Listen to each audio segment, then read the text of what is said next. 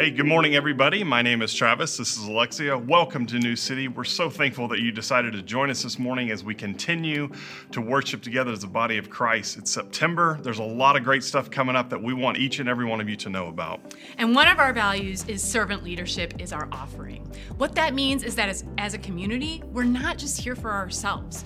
We're not just here to consume. We're here to serve. And so many of you have joined in to serve here at New City in the past, whether in hospitality, production, or next gen, and we appreciate you. You live a life that says yes to servant leadership.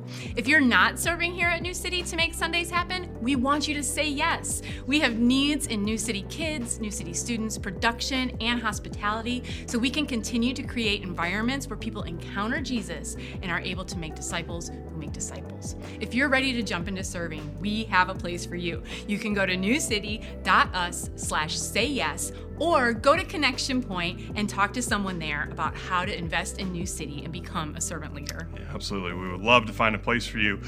Another place we'd love to find a place for you is in community. One of the things that we also value is getting people connected into groups, and want to let you know about a great event coming up at the end of this month called Group Link. Group Link is essentially kind of like speed dating, but without the awkwardness. It's a chance for you to come and meet some of our leaders, hear about how we do groups. So Sunday, September 26th at 5 o'clock at our South Park location, we're going to have Group Link for this year. Please go to newcity.us/events to find out more.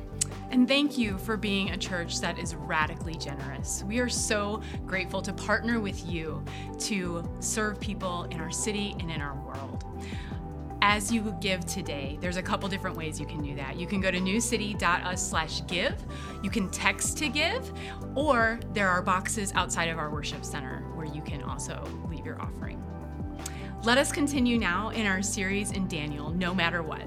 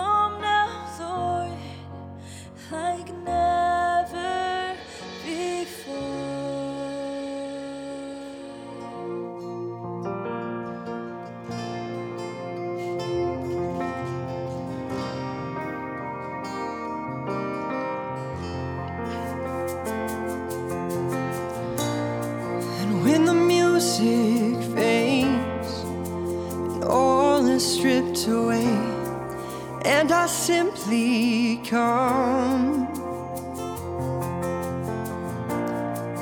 longing just to bring something that's a word that will bless your heart.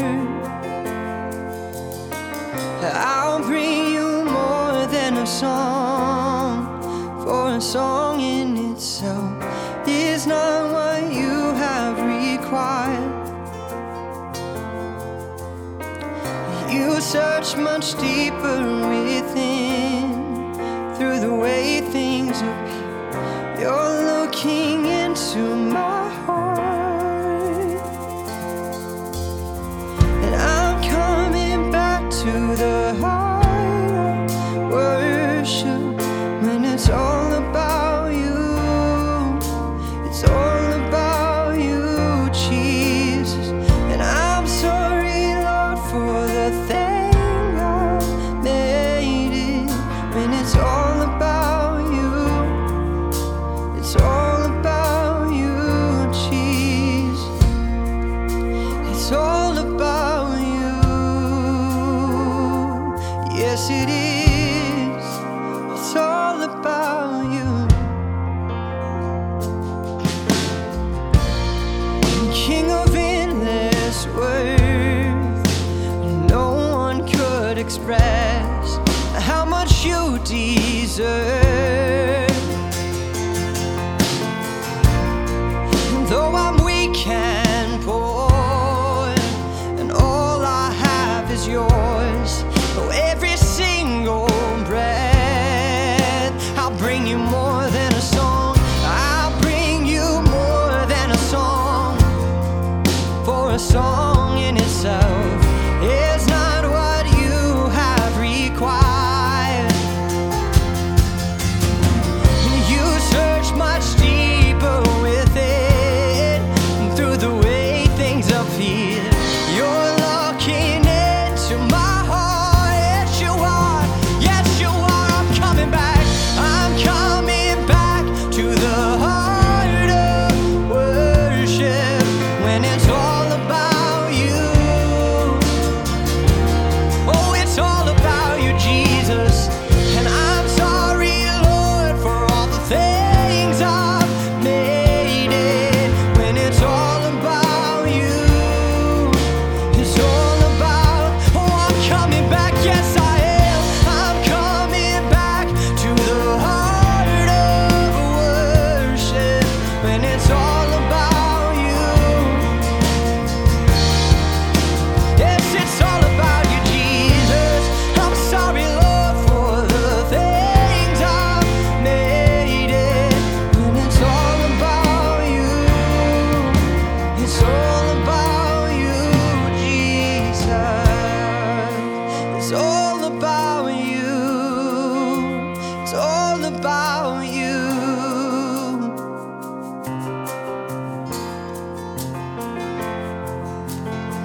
And I'm coming back to the heart of worship when it's all about you. It's all about you, Jesus. I'm sorry, Lord, for the thing I made it when it's all about you. It's all about you, Jesus. Lord, we ask for forgiveness for making worship about our preferences and what we like to hear, the songs we like to sing on a Sunday, or about how we sound. God, it's not about any of that, God. It's not about how we look whenever we worship. It's just about coming to you and asking you, Lord, what is it right now? What do you want from me? And surrendering that without hesitation, God. I pray that you just fix our hearts back into that. Purify our hearts and our desires so that we can just worship purely and worship how you defined in spirit and in truth, God. Thank you so much. In Jesus' name, amen.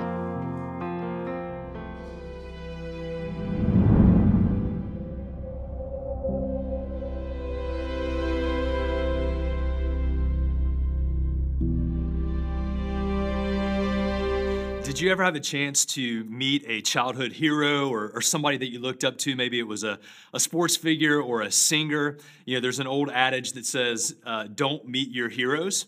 I'll share one story for me. Back in 1988, I grew up in Charlotte. And so in 1988, we got the Charlotte Hornets, and the very first player that was drafted was my favorite player. I won't say his name. You can look it up. But I went down to a sports store to get his autograph, and I brought in a card that I had of his, and got to the table finally in front of him, and shook his hand and said, "Hey, would you sign my card?" And he said, "Oh, I don't sign that kind of card. I only sign this kind of card." And I ended up having to buy that and whatever. And I still loved him, but my image of him went down just a little bit. Has that ever happened to you? Have you ever met somebody that you looked up to, that you really idolized, and when you met them in person, they just didn't quite fit what you had built them out to be? You know, people, oftentimes we make people out to be bigger and stronger and more beautiful than they really are in real life. And the reality is that's not their fault. We like to admire people and cheer people and like people and follow people and purchase, and we obsess oftentimes over an image that's been carefully constructed and crafted for us to follow or even to worship and to bow down to. But here's the deal, guys. You know, people were meant to worship and not to be worshiped. And so when we build images of people, even childhood heroes and kind of icons, we construct this image of them. Oftentimes when we really see them up close and personal, it's like, man, they're not as tall as I thought they were. They're not as nice as I thought they were. They don't sound as good as I remember. I've constructed this image, and I've built something that I'm following, I'm looking to for worth or for value. Here's the bottom line today as we continue our series on Daniel, and we look at Daniel chapter 3. Just right up front, here's the bottom line. We are image bearers. We're not image builders. We're image bearers and not image builders. God made us to bear his image, to reflect his glory and image to all of creation. And when we build our own image or the image of other people, we're always going to be disappointed. Let me tell you a little bit more about what I mean. Image bearers reflect glory. That's what they were made to do. They were meant to reflect the glory of God. God made us in his image to reflect who he is to all of creation. And so image bearers point to the image that they were made in. The Latin phrase is imago Dei. We're made in the image of God. We reflect that image to other people so they can know God. Image bearers stand tall because they bow down to God. But in contrast, image builders end up receiving glory instead of reflecting glory. They live for the adulation of other people, for the applause of other people, for the approval of other people, and they project an image to make other people follow them or worship them or bow down to them. Image builders need other people to bow down to them in order to stand tall. Image bearers, because they bow down to God, they can stand tall. God made each of us to be image bearers, to share his likeness with other people because we were made in his image. And when we forget that, we begin to build and construct other images, whether it's of ourselves or other people, that we want to bow down to or worship. And that's the context of our story today in Daniel chapter 3. You'll remember in chapter 2, Nebuchadnezzar, who's the king of Babylon, has this dream. And he calls all the wise men of Babylon to come and interpret the dream. And instead of telling them the dream, he says, no, you're the magicians and the sorcerers and the wise men, you tell me what the dream was. And they say, no, we can't. But there's one person that's able to tell him the dream and interpret it, and it's Daniel. And it wasn't Daniel that did it, it was God. And God receives the glory because Daniel gives it to him. And Nebuchadnezzar, at the end of chapter 2, you'll remember, actually bows down before Daniel and says, your God is the only God. But then this happens at the beginning of chapter 3. Just right after that moment, this happens. King Nebuchadnezzar makes a gold statue 90 feet tall and 9 feet wide. And he sets it up on the plain of Dura. Chapter 3, verse 1 says, in the province of Babylon. And then, this is what happens next. He sends messages to the high officers and officials and the governors and advisors and treasurers and judges and magistrates, all the officials, to come to the dedication of the statue that he had set up. So all the officials, they came and they stood before the statue of King Nebuchadnezzar. And then a herald shouted out, people of all races and nations and languages, listen to the king's command. When you hear the sound of the horn and the flute and the zither and the lyre and the harp and the pipes and all the other instruments, bow down to the ground and worship King Nebuchadnezzar's gold statue. And anyone, listen to this, verse 6, anyone who refuses to obey will immediately be thrown into the blazing furnace. So at the sound of musical instruments, all the people, whatever their race, whatever their nationality, whatever their language, they bowed down to the ground and they worshiped the gold statue that King Nebuchadnezzar had set up. You know, we forget only God moments really quickly, don't we?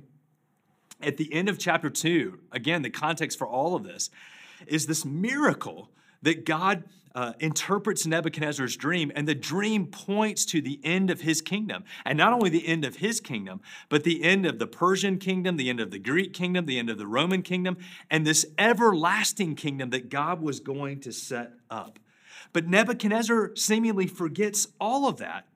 And in the very next chapter, what is he doing? He's setting up this image for everyone to bow down and to worship. He builds an image. Right after he said, Daniel, your God is the only true God.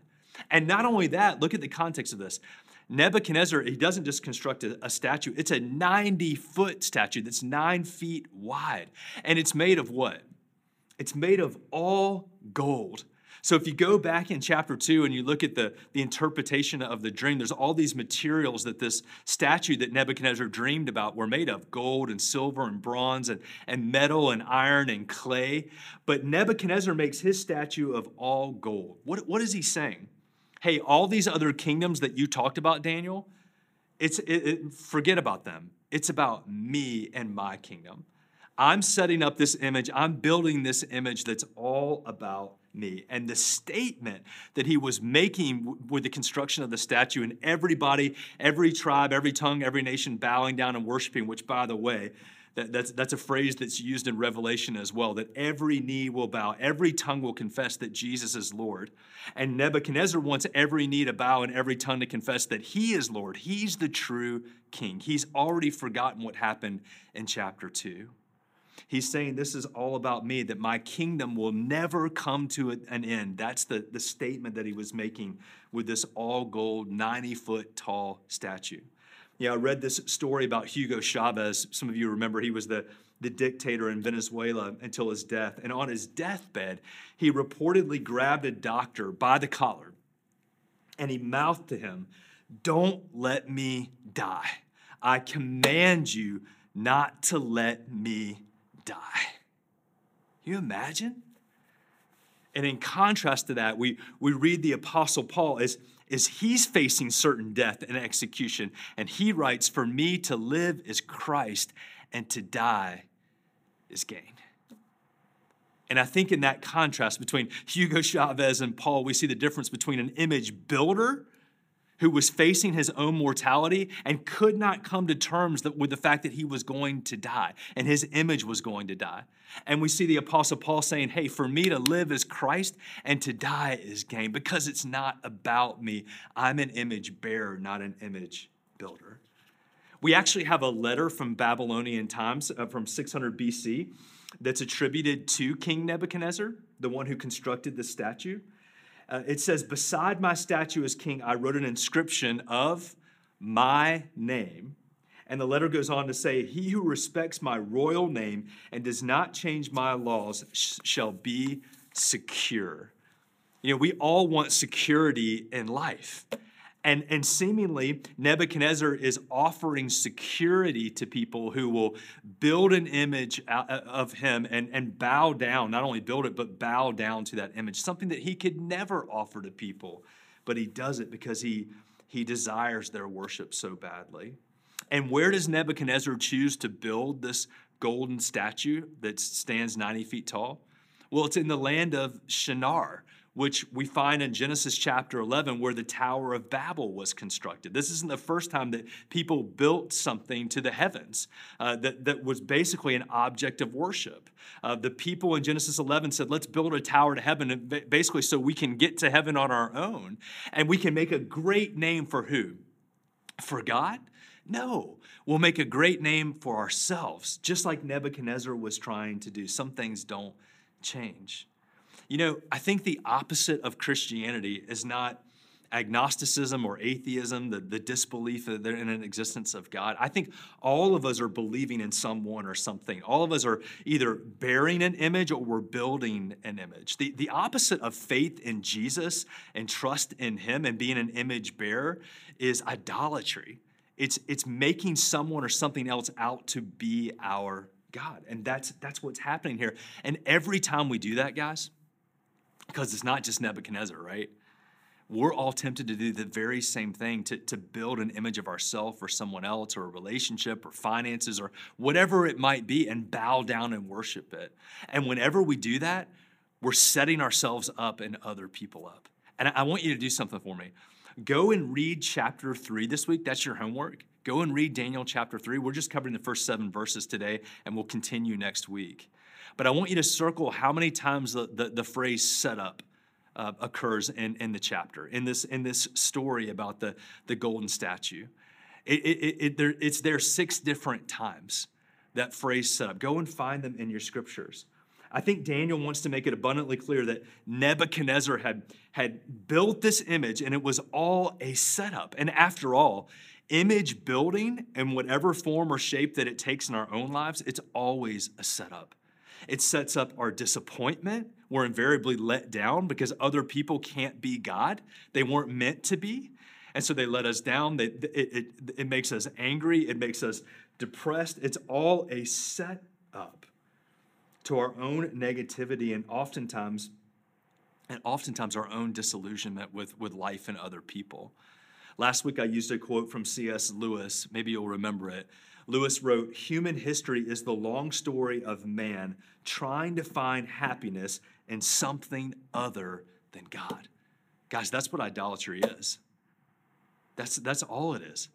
It's trying to find happiness. It's trying to find meaning and purpose and worth and value. All the things that our hearts crave and desire. It's trying to attach that to someone or something else, which is always a setup.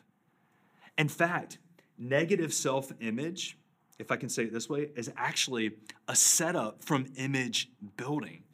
So many of us struggle with a negative self-image or low self-esteem. And I love what Tim Keller says about this. He says that low self-image or negative self-worth, if you struggle with that, is actually the opposite side of the same coin of pride.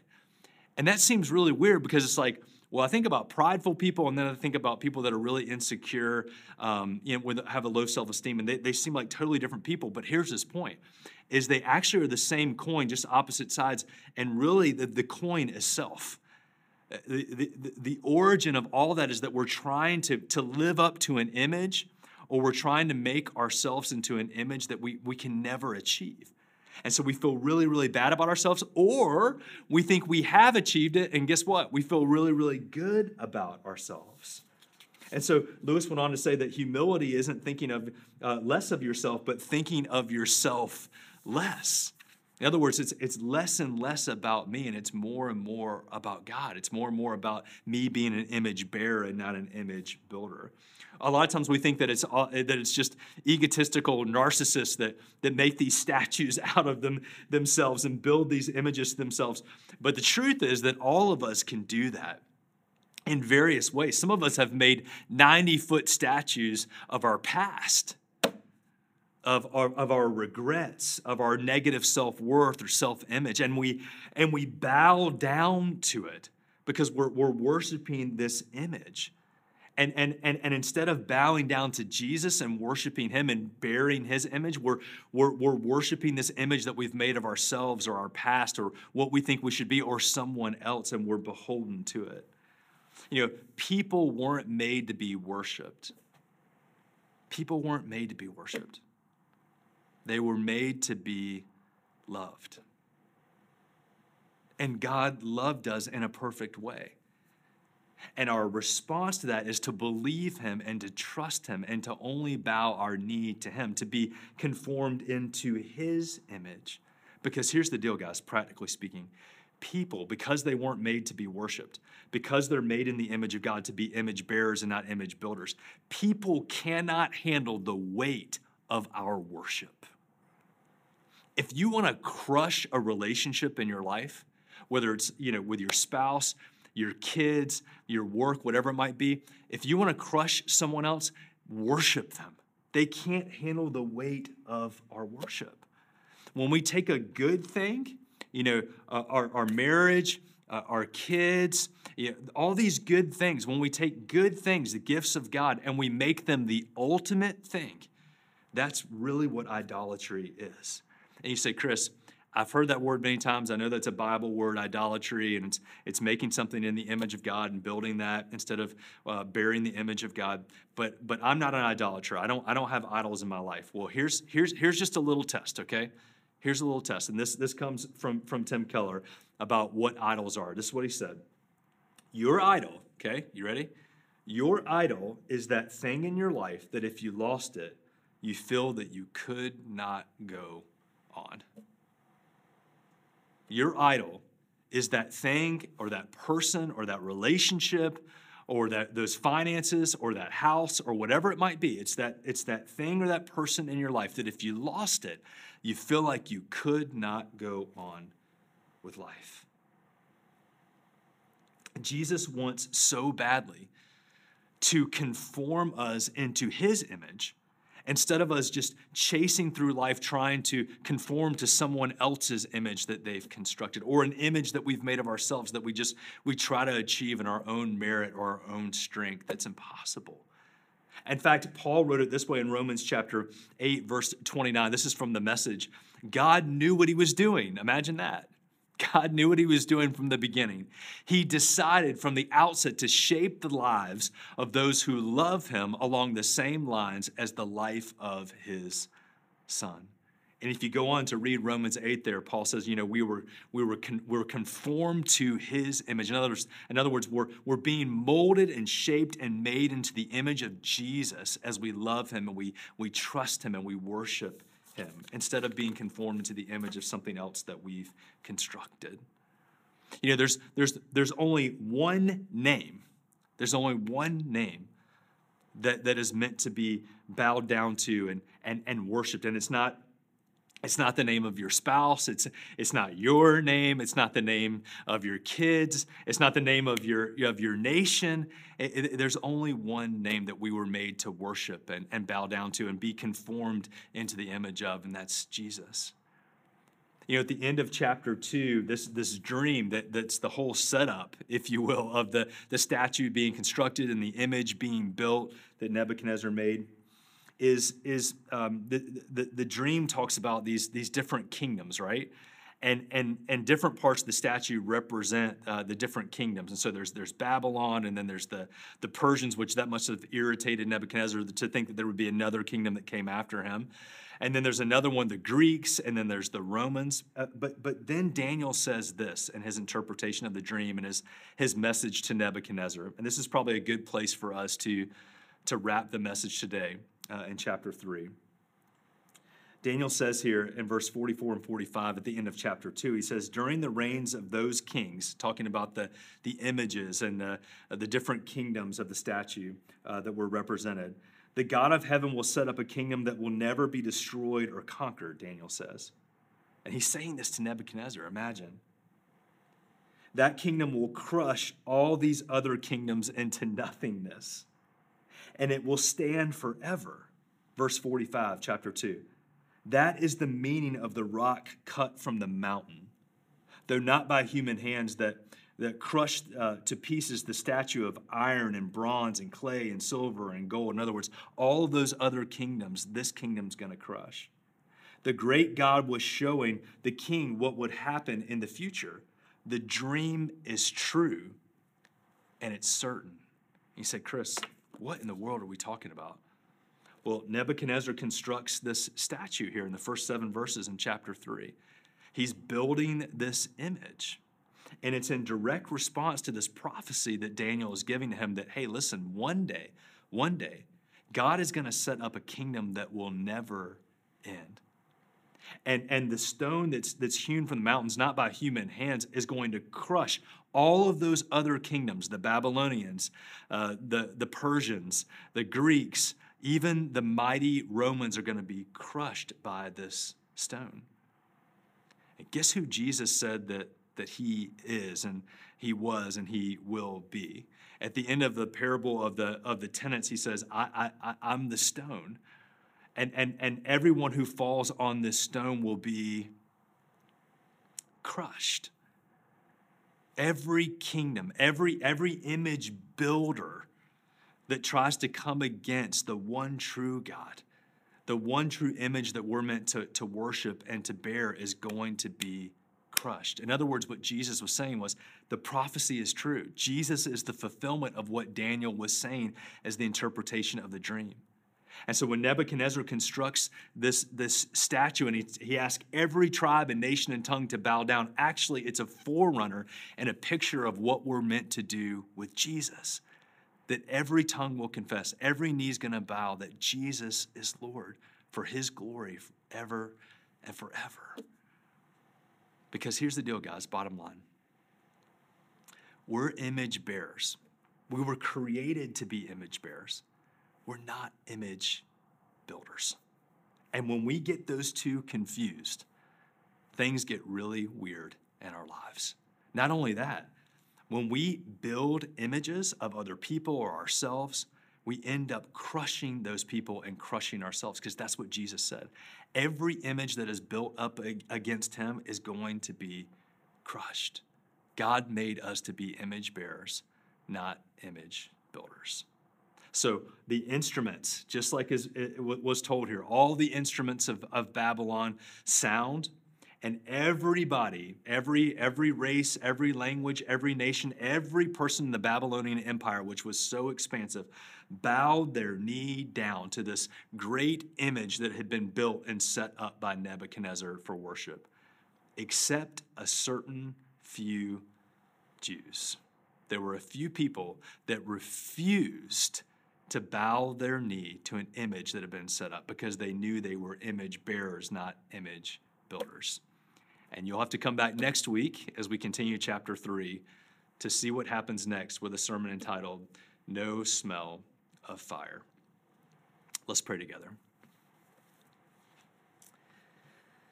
God, would you help us today to be image bearers made in your likeness, to reflect your glory in all of the world? Would you help us to be image bearers and stop being image builders? Please forgive us for the ways that we set up our own image and we set up our own self-worth and value, and we want other people to see us in this image, and we want to see other people that way, and it's all a setup. Please forgive us. God, would you help us as image bearers to be conformed to your image, like the Apostle Paul said? Instead of conforming other people to our image or conforming ourselves into the image of someone else and something that's been created, would you help us to be conformed to your image, the Creator, the one who made us and knows us and loves us? And would you help us, instead of building our own brand or our own image, would you help us to build your kingdom in this world? Would you help us to be your kingdom ambassadors, a reflection of your glory and what's to come forever and ever? And we'll give you the glory for it. In your name, Jesus, amen.